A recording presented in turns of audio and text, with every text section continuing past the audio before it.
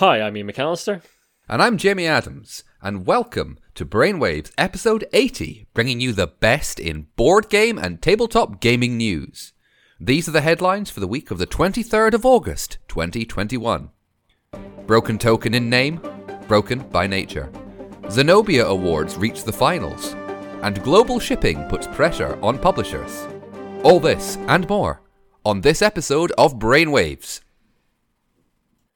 It's our unfortunate duty once more to report abuse allegations to you, our dear listeners. Yesterday, we are recording on the 20th of August, Ashley Taylor posted a story to Medium detailing her abuse by CEO of Broken Token, Greg Spence. Now, if you're not familiar with Broken Token, they are a company in the States that produce mostly wooden inserts for board games for organizational purposes. She details her relationship with Greg Spence from her time as an employee to her eventual relationship with Greg that she felt bullied into, and his sexual harassment of her that she felt she had to allow in order to keep her job. This abuse went on for years, and she eventually left him and the company.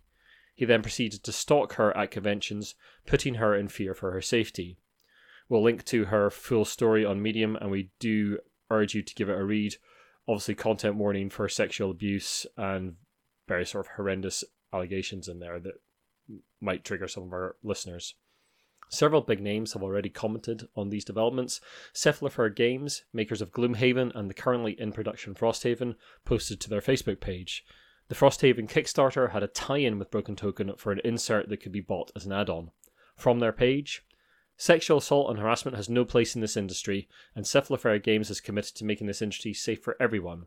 We are exploring our options regarding the Broken Token inserts sold as part of the Frosthaven Kickstarter, as well as our other contractual obligations to Broken Token, and we'll have more news soon. Bezier Games have also commented, "Our team has become aware of the allegations made against Greg Spence, CEO of Broken Token, just this afternoon. We have a zero-tolerance policy for harassment and are extremely disturbed by this news. We are currently looking into this to determine our next steps." That's not all though. ELO also made a statement, which I'll read to you now, from Steve Broussard, the CEO. ELO absolutely unequivocally supports women. We do not tolerate harassment, abuse, or violence of any sort, and take any related accusations very seriously. In light of the allegations made against Greg Spence, CEO of the Broken Token, we have revoked our licensing relationship indefinitely. Additionally, we have removed all Broken Token items from our online store and have demanded that Broken Token cease and desist selling or promoting any officially licensed ELO accessories immediately. ELO will donate the proceeds of the last 3 years of Broken Token licensing fees to RAIN, Rape, Abuse and Incest National Network. If you or a loved one is a victim of sexual violence, please contact the National Sexual Assault Hotline at 1-800-656-4673, signed Steve Broussard, the ELO USA COO. Pandasaur Games also issued a statement saying they'll be making a donation to RAIN. We'll add links to that organisation in the show notes, which as I understand it, that is a US-only organisation. I think it is important to note that Stephen Broussard himself has had a brush with assault allegations at Gen Con a few years ago, where he got into an altercation with one of the security guards at the event. We will put a link to that in the show notes. Stephen did release a statement after that, basically copying to what had happened and saying he was extremely sorry and apologising. But since we're talking about abuse allegations and threats of violence, I think it is worth mentioning that. I think it's worth pointing out as well that Stephen Broussard was also at the time president of GAMA, the Game Manufacturers Association, and after it was censured by the board officially after an investigation, a move that was controversial to some. It's worth saying that in the original Twitter thread, when these allegations came out, another person came forward saying they knew a person who had left Broken Token because of Greg Spence. Broken Token have issued a statement that seems to come direct from Greg Spence that we would like to read in full. Some of you may have seen the Medium article by a former employee of the Broken Token accusing me of sexual harassment and assault. The blog also alleges that I committed similar acts to a second person. I now find myself in the very uncomfortable position of defending my integrity. While I do so with complete confidence that none of those accusations are true, I am genuinely sorry for how this may affect my family and our terrific team members at the Broken Token. The Medium article does shed light on one fact. In 2014, my wife, of now 20 years, and I did separate for 2 months before deciding to reconcile. Though my marriage, the most important thing in my life, remains a work in progress, I'm happy to say that the most painful elements of our relationship now reside in the past. During these last few years, as my wife and I continue to work on our partnership, I am confident that the close and consensual interactions I had with others in and outside the workplace never crossed the line of sexual harassment or assault. More allegations might be raised, as the Medium article hints. I will take all allegations seriously and address them in the most straightforward, transparent manner possible, while giving full respect and due to those who make these allegations. My leadership team and I will also work hard to continue providing a safe and secure work environment for our staff. I'll keep you updated. Thank you for reading. Greg Spence, CEO. We know that there's been a meeting of the Game Manufacturers Association board since this news broke, and we know that the issue is going to be raised by one or more of the members. We'll bring you an update on that in this story on the next cast. We could not watch the meeting live ourselves, as we understand it is public, but we do understand that notes from that meeting will be released at a later date to the public. So we'll bring you that on the next cast if that has come out by then. My own personal read of the Broken Token apology is that Greg Spence knows he has done wrong and that other accusations will come out. The bit that really drives it home for me is I am confident that the close and consensual interactions. Who speaks like that? It's not relationships, it's not friendships, it's close and consensual interactions. That kind of speaks volumes to me. That's a very strange way of wording your relationships with your staff. As we said in the last cast, we're always going to report on this kind of news in this cast. It makes for uncomfortable listening. We understand that. It makes for uncomfortable reading for us as well. But doing so exposes abusers in the hobby and makes it an unsafe place for them. And that's what we want. We want our hobby to be an unsafe place for these people. Yeah. Yes. We hope that we are not the only outlet reporting this news loud and clear. And we applaud Dicebreaker in the UK, especially for reporting the news very quickly. And also full credit to the companies that have immediately cut ties with Broken Token and made statements. I hope if you're listening to this, you are not thinking, why did they wait until now to say something? People do not say things for a myriad of reasons. That is, their own personal reasons. The fact they are speaking up now is lauded, and that should be supported. As Ian said, it's making this place actively hostile and unwelcoming for abusers and people who would harbour those abusers.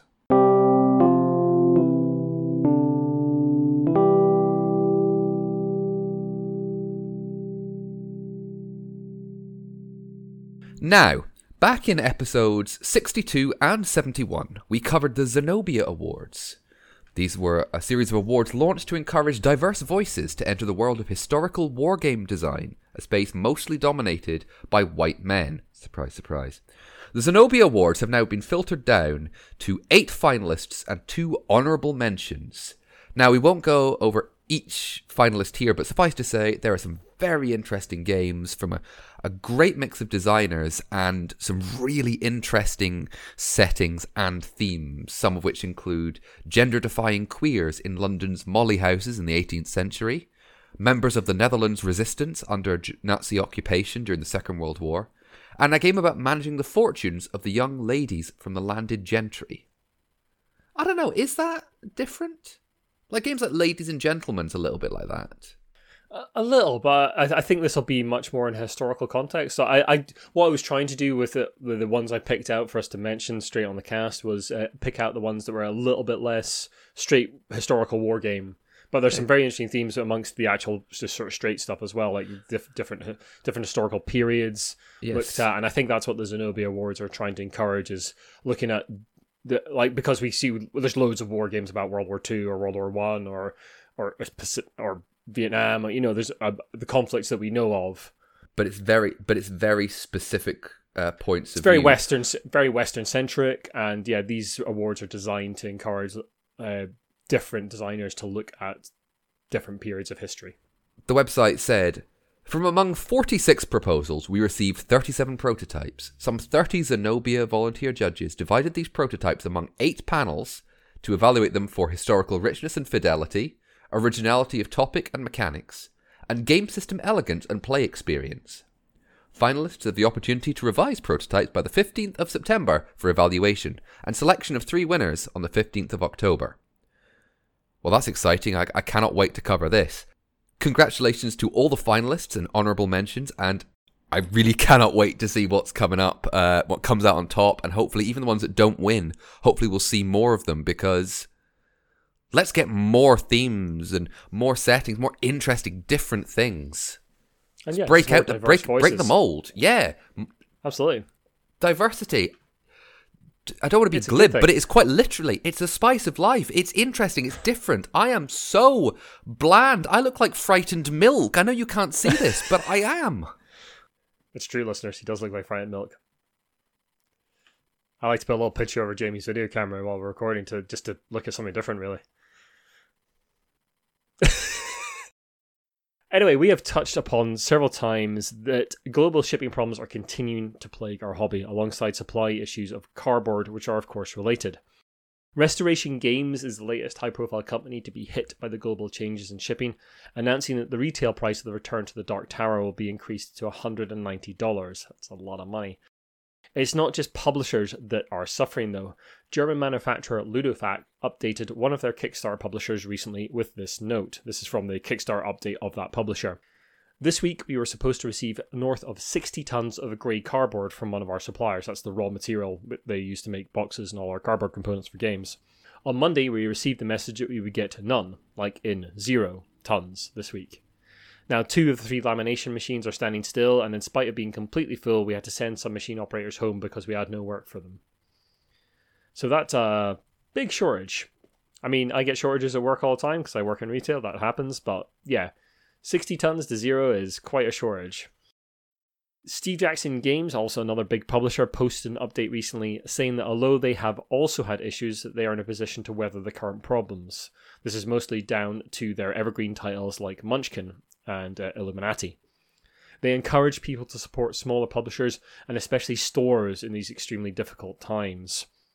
We've touched on global shipping problems a few times in various different articles, but we thought it was worth focusing on it for a little bit because there's been a lot of chatter recently, especially amongst Kickstarters and the publishers that are reliant a little bit on Kickstarter about the global shipping problems. We're seeing prices of containers jump 4-fold, and some of these companies are just not going to be able to handle it. Close to home, I think Scott from Minerva Games had a problem, Jamie? Full disclosure, Ian and myself played Swatch with Scott online, and Ian received a physical copy of Swatch for review, I believe just before his first Kickstarter funding attempt, and Scott is a member of our Discord. But this is what was shared to us. Excited to discover that the cost to produce Swatch has increased by 2.5 times since it funded on Kickstarter. And that's after moving away from China to avoid the 900% increase to shipping costs. Yeah. It's worldwide, these problems. It's not just shipping from China. It's everywhere. And Ludofact, yeah, they're based in Germany. They're seeing problems with raw materials. Just a reminder to be kind to all these publishers and small shops if you're trying to order stuff. And we're going to see price increases, folks. That is 100% inevitable. That is going to happen across the board, and it is likely to be permanent. I've seen similar across the bicycle industry, which I manage a small bike shop in Edinburgh. We've seen 2 or 3 price increases since Brexit and since the global shipping problems. Yeah, it's just happening all the time. So yeah, get ready. It's going to happen. Don't shout at the publishers. They need to make a profit as well. Don't shout at the shops. It's just the reality of the situation. I've said a number of times on this podcast, in a rather cynical tone, I understand, but is X going to be the thing that breaks the board game bubble? And many times I've been proved wrong. But with increase in price, with global with increases in price, with global cardboard shortages, with examples what we've seen, it's become more and more likely. I'm sorry, it's too cynical. It may be too cynical. It may be too nihilistic, but I think you're right. It's the small publishers that are mid Kickstarter that are going to be hit hardest by this. Like the ones that are running up to Kickstarter now, they can kind of plan for it a bit more. But if you're mid Kickstarter, you're getting hit by this. Ugh, horrible situation. Anyway, let's move on to the news.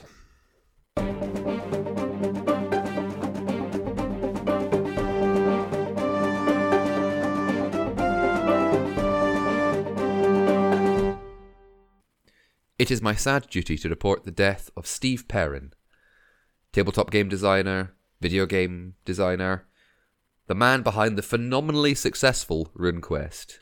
In 1976, he published The Perrin Conventions, an alternate rule set for the Dungeons & Dragons combat systems, which led him to work with Chaosium, and indeed their first published material, All the World's Monsters, a monster manual for Dungeons & Dragons, which, interestingly, came out before the official Dungeons & Dragons monster manual from TSR. That is the original TSR, not any of the more recent TSRs, if anyone's been paying attention to the recent nonsense involving the words TSR. Yes, their letters, don't at me. But in 1978, he helped create RuneQuest. I mean, it was for a long time the number 2 role-playing game behind Dungeons & Dragons. I mean, what else is it going to be? He contributed to Call of Cthulhu's development. He worked freelance for companies such as TSR and West End Games, to name but a few, and joined back with Chaosium in 2019 to work as a creative consultant. I mean, the man is a titan of the industry. He'll be greatly missed, but leaves behind him a wealth of great work and so many memories.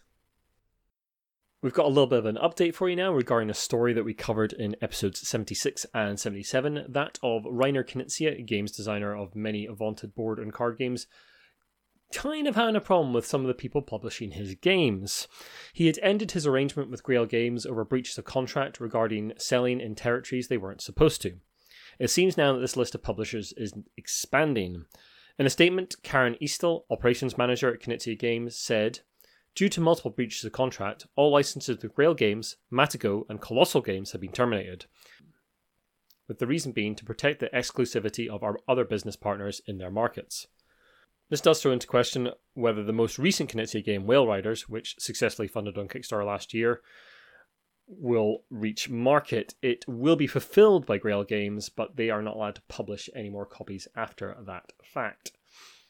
It just seems like Knizia is clamping down on who can publish his games and where. And he, as we said in episodes 76 and 77, he retained very tight control over his properties through his own company that we've mentioned there, Knizia Games.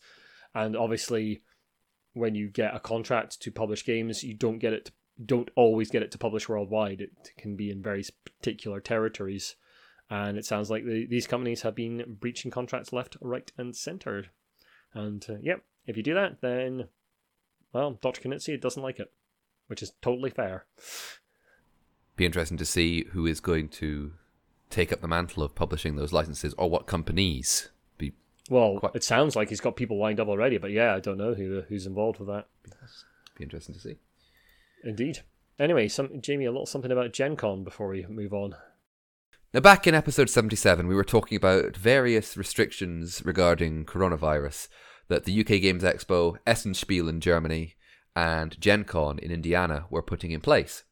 At that time, Gen Con were not requiring masks if you could provide proof of vaccination.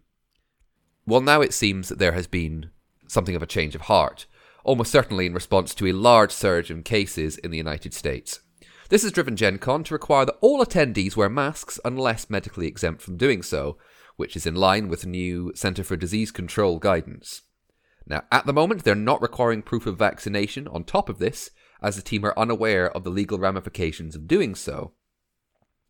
Coincidentally, Gen Con have changed these rules just as the refund deadline passed for the convention. Was this coincidence? I think my tone of voice may have answered that question for you, or I could just be being deliberately provocative. Either way, there might be some people who might be a bit cheesed off about this.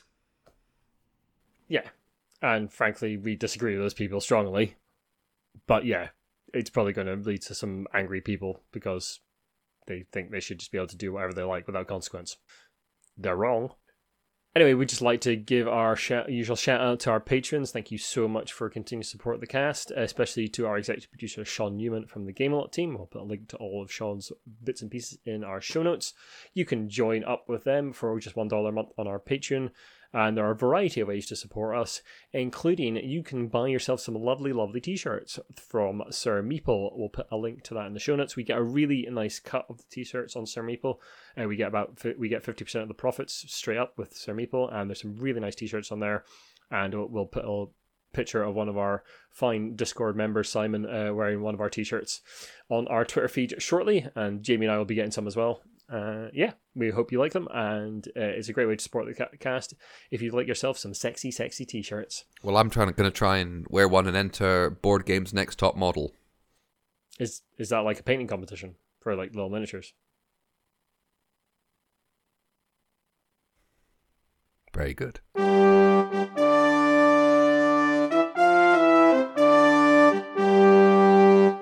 Anyway, Jamie, let's go for a meal. Yes. Where do you want to go? You're paying. In episode 73, we talked about how an immersive Monopoly escape room style experience would be opening in London in August. Well, last time I checked, it's August. Unless you listen to a repeat, in which case, how's the future? Hope it's alright. Hope it's not too warm. Anyway, alongside the the different boards of the immersive Monopoly escape room experience, there is also a Monopoly restaurant. That's right, the Top Hat, a Hasbro licensed bar, has its furnishings echoing the classic Monopoly colours, including hotel red booths, and admittedly, not Monopoly colours, but chair coverings reclaimed from some subway lines, I believe the Piccadilly and Northern lines, and even the menus echo the board design that we all know and presumably love. Focusing on small plates of quintessentially British fare, diners can ask for a set of Monopoly deal cards for a quick hand whilst waiting. Monopoly deal, I've said before, I think is a really actually quite a good wee game. Now, in a statement, Joseph Smith, the director of food and beverages at the Top Hat, very nice, said, "So many of us have fond memories of playing the iconic game, be it with grandparents in our childhood or over drinks with friends in our adult lives. For some, the London version of the board game was their first experience of the capital. We're excited to be part of the journey as London slowly comes back to life, and to be opening a hospitality venue that celebrates the city and its wonderfully rich heritage." I got a question. The London version of the board game was their first experience of the capital. Now, I've played that version of Monopoly. I didn't feel like I was experiencing the capital. No, but still, you are aware of the streets. You're aware of places within London itself. That's fair. Still. Check and mate. Also, quintessentially British fare does not sound appetizing. Like, it's tiny. It's like fish and chips and roast beef and Yorkshire puddings and stuff. Pasties. Don't knock a pasty. I mean, I wouldn't go to a restaurant. I wouldn't go to a restaurant for nothing but pasties, but absolutely. Anyway, folks, enough of this nonsense. Thank you so much for listening. If you like what you've listened to, then the best way to help us out is to share the podcast and drop us a review and rating on iTunes. You can also follow us on Twitter, Instagram, and Facebook. We're mostly active on Twitter these days. Our website is thegiantbrain.co.uk. You can email us about anything in the show, or if you'd like to share any news privately for us to talk about, please email us giantbrainuk@gmail.com. And we have a great little community on our Discord. We'll put an invite link to that in the show notes, and you can come along there. And every Tuesday after the cast goes out from 8 p.m. BST, we have a games night on there. So you're most welcome to come along and play some games with us, or just chat with the folks there. We hope to see you soon. For now, bye-bye. Bye-bye. I'm also recording. That doesn't probably help right now that I've just swallowed some Skittles, so give me a couple of seconds if that's all right. I'm definitely cutting that and putting it as an Easter egg at the end. If you listen to this, thank you for staying on that long. Just a handful of Skittles. Now, not normally I'm a big fan of Skittles, but I got them for my birthday, so why not? Birthday Skittles. Who doesn't want birthday Skittles? Right, anyway. A friend of mine gave me a big bag of sweets, like a brown paper bag. They had a Dib Dab, which I've never had. You've never had a Dib Dab? Never had Dib Dab. I still haven't had it, actually. It's the last one to go. Saving the best for last. Sure. Maybe. Maybe. Okay. Let's do this. Oh, he's still eating Skittles. I'm still eating. That's why I'm hurrying as fast as I can. It's going to be like a 1 minute Easter egg, this. Yep. Us discussing Skittles and the benefits of Skittles. Well, Or Skittles not? are alright. I'd say sour Skittles, but to be honest, Skittles aren't my bag usually. Got a bag of Skittles. They're there. Anyway, I'm done now.